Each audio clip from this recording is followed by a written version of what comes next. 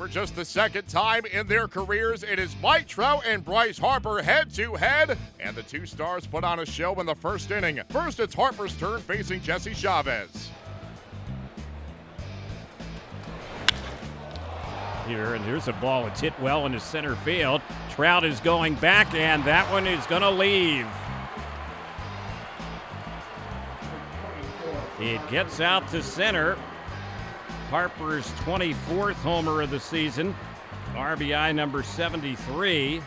Home run number 21 allowed by Chavez. It's 1-0 Washington. Here's the next pitch, and that one is blasted by Trout into left center. You can kiss it goodbye. Smacks off the rocks out there in left center field. Mike Trout and Bryce Harper matching home runs in the first inning. It's 1-1. Chavez has the sign as he works with a 2-1 lead, and the next pitch, and that one is hit well into left field. Going back is Revere, and that one is gone.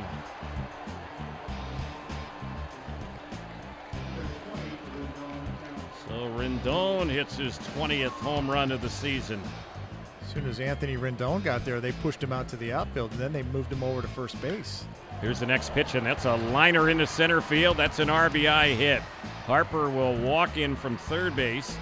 RBI single for Zimmerman, and the Nationals are back on top. They lead it 3-2. Here's the pitch, and that is a swing and a miss. A fastball at 97 thrown by Maldonado struck him out, and that's how the inning will end. Here's the 1-2 on Albert, and this one is popped in the air into shallow left field, but it's hanging up long enough for Heisey to come in, make the catch, and the ball game is over. The Nats hang on for the 4-3 win. Bryce Harper with a perfect night at the plate. He lacks only a double for the cycle, extending his hitting streak to 13 games to tie a career high. It was a rough start for Jesse Chavez on Tuesday, giving up a long home run to Bryce Harper in the first, but Chavez did settle in, even though the Angels would fall to the Nationals by a 4-3 final. Here is Angels skipper Mike Scioscia speaking about the outing of Chavez. They have a good lineup, but I think Jesse showed if you make your pitches, you can get through it and get to a certain point. I think a couple pitches he'd like to have back. Try to throw a front door cutter to Rendon, and that was the home run in the seventh. Bryce Harper went down, and he got a pitch that wasn't too bad and hit it out to left center.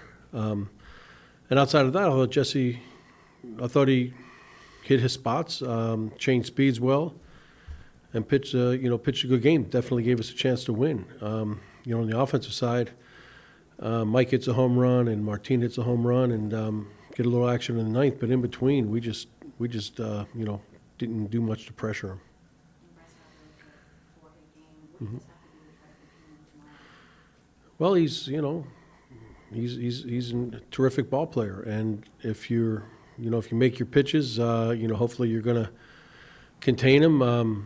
It seemed like every time we didn't get a pitch in a spot tonight, he hit it, and obviously the home run was big, and the triple was even bigger to put them on top.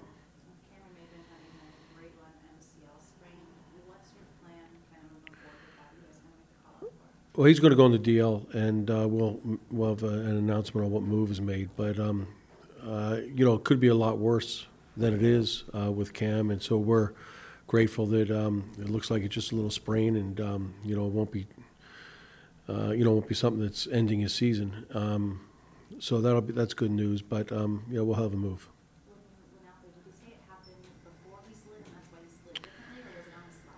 Talking to Cam, I think he thought he heard contact when he was running. Like Cole had swung at the pitch and kind of hesitated a second to look for the ball. Then he realized, there was no contact. I've got to get down and slide, and that caused the awkwardness of the slide. And Cam had tried to start sliding feet first in spring training and just didn't feel comfortable when he was stealing bases. And that's why when we saw him slide feet first, our first thought was something was out of sorts. And unfortunately, he got his leg caught under him and buckled it, and sprained his ligament. What does it mean for your offense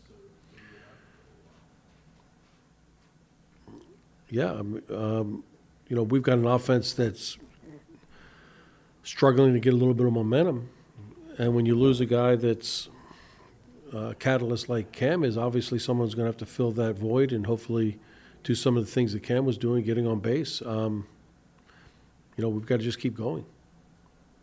Cameron Maybin had been badly slumping before Tuesday, and then the news got even worse. Following a stolen base attempt, Maybin left the game with a leg injury. He spoke to the media on the possible severity of that injury. As soon as I slid, I felt something like a little pop, and I just kind of was uneasy about it. So I decided to call a dugout for help. It was just an awkward play. I thought I heard contact and kind of looked for the ball, and then realized that there was going to be a play, and it's just a weird play. Sasha mentioned you don't usually slide feet first, and Not so when I at steal. that point they thought something might have been off. Yeah, not when I steal. I usually always go head first, but again, like I said, it was just a weird play where, usually when I steal bases, I don't peek in, and I thought I heard contact, and I thought I went to look for the ball to see if the ball was anywhere around, and realized that Defoe was going in to like make a play. So last minute I thought I got to get down, and just my leg kind of got caught behind me. So unfortunate, but I'm glad that the results are probably the best that they could have been. So the 2 to 4 week recovery period, how long are you shut down until you can kind of start coming back? I don't know yet. I'm sure I'll find out more tomorrow as far as what they want to do. I don't know, but me, I'm hoping that it's closer to the 2 week side. I'm pretty quick healer, and just got to be positive and just stay mentally ready to get back and continue to help this team out. The Angels try to bounce back on Wednesday behind Alex Meyer. He'll be opposed by Gio Gonzalez.